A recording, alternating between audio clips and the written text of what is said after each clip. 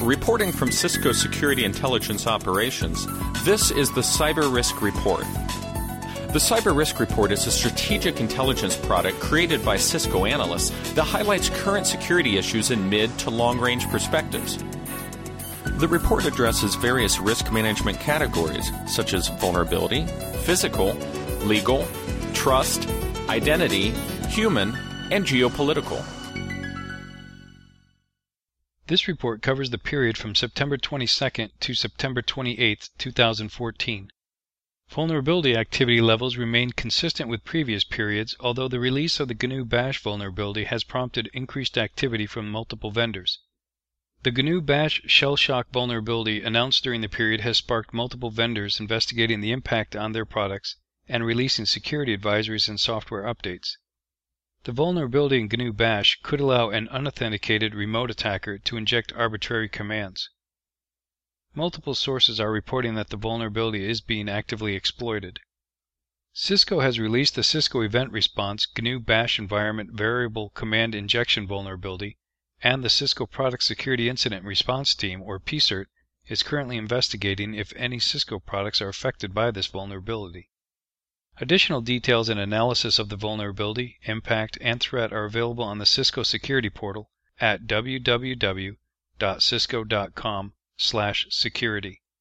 Organizations are advised to continue to monitor the Cisco Event Response for updated information. Cisco released its semi-annual Cisco iOS Software Security Advisory bundled publication on September 24th.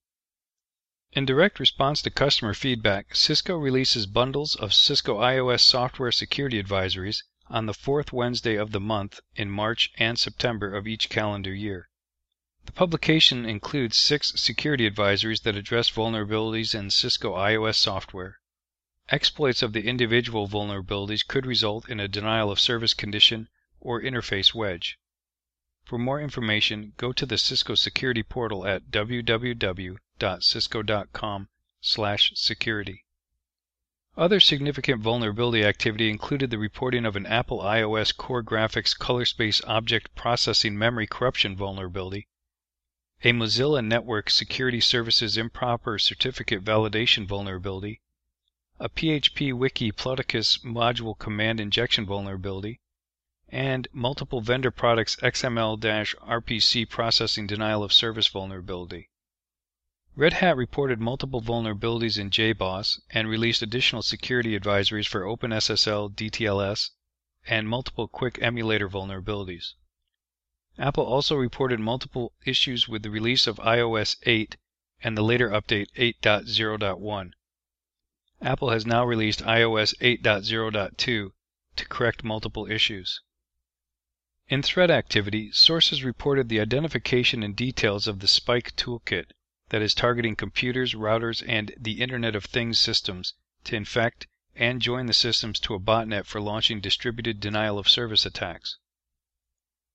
The toolkit is capable of infecting Linux, Windows, and ARM systems and has been associated with DDoS attacks in Asia and the United States.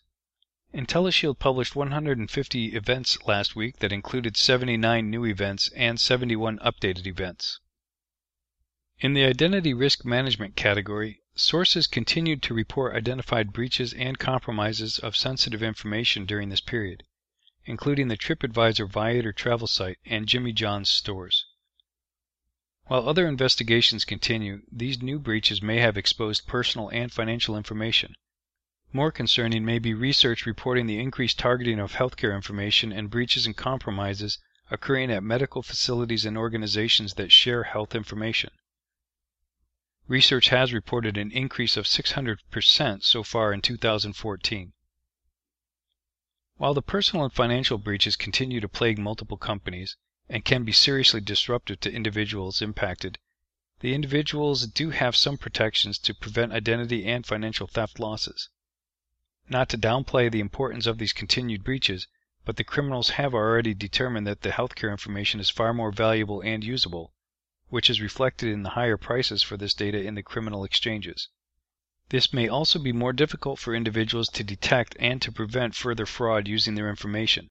Indicators of healthcare data compromises may include suspicious insurance claims, increases in targeted spam for personal healthcare issues, or attempts to extort money for the return of the healthcare data.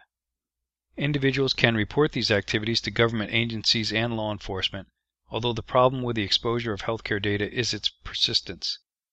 While credit cards or financial accounts can be changed to prevent fraud, healthcare information does not change, and individuals can expect to continue to receive fraudulent attempts to use the information.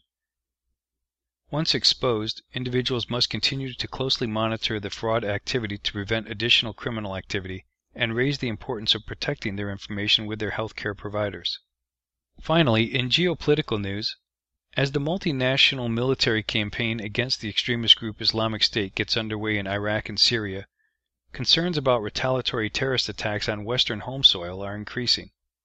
In the past few weeks, the United Kingdom raised its threat level. Australian authorities claim to have foiled a plot to kidnap and behead Sydney residents. Belgian and Dutch authorities arrested suspected extremists on their way home from a war zone, and the new Iraqi Prime Minister warned of plots against Western subway systems. Online propaganda voicing anger against the multinational military response could prompt lone wolf types to carry out attacks. Meanwhile, an article in Politico quoted a senior U.S. intelligence official worried about a cyber Fort Hood scenario in which a rogue insider with administrator access to critical infrastructure carries out network sabotage. The phrase cyber Fort Hood sounds suspiciously like the cyber Pearl Harbor that former Defense Secretary Leon Panetta warned us of in 2012.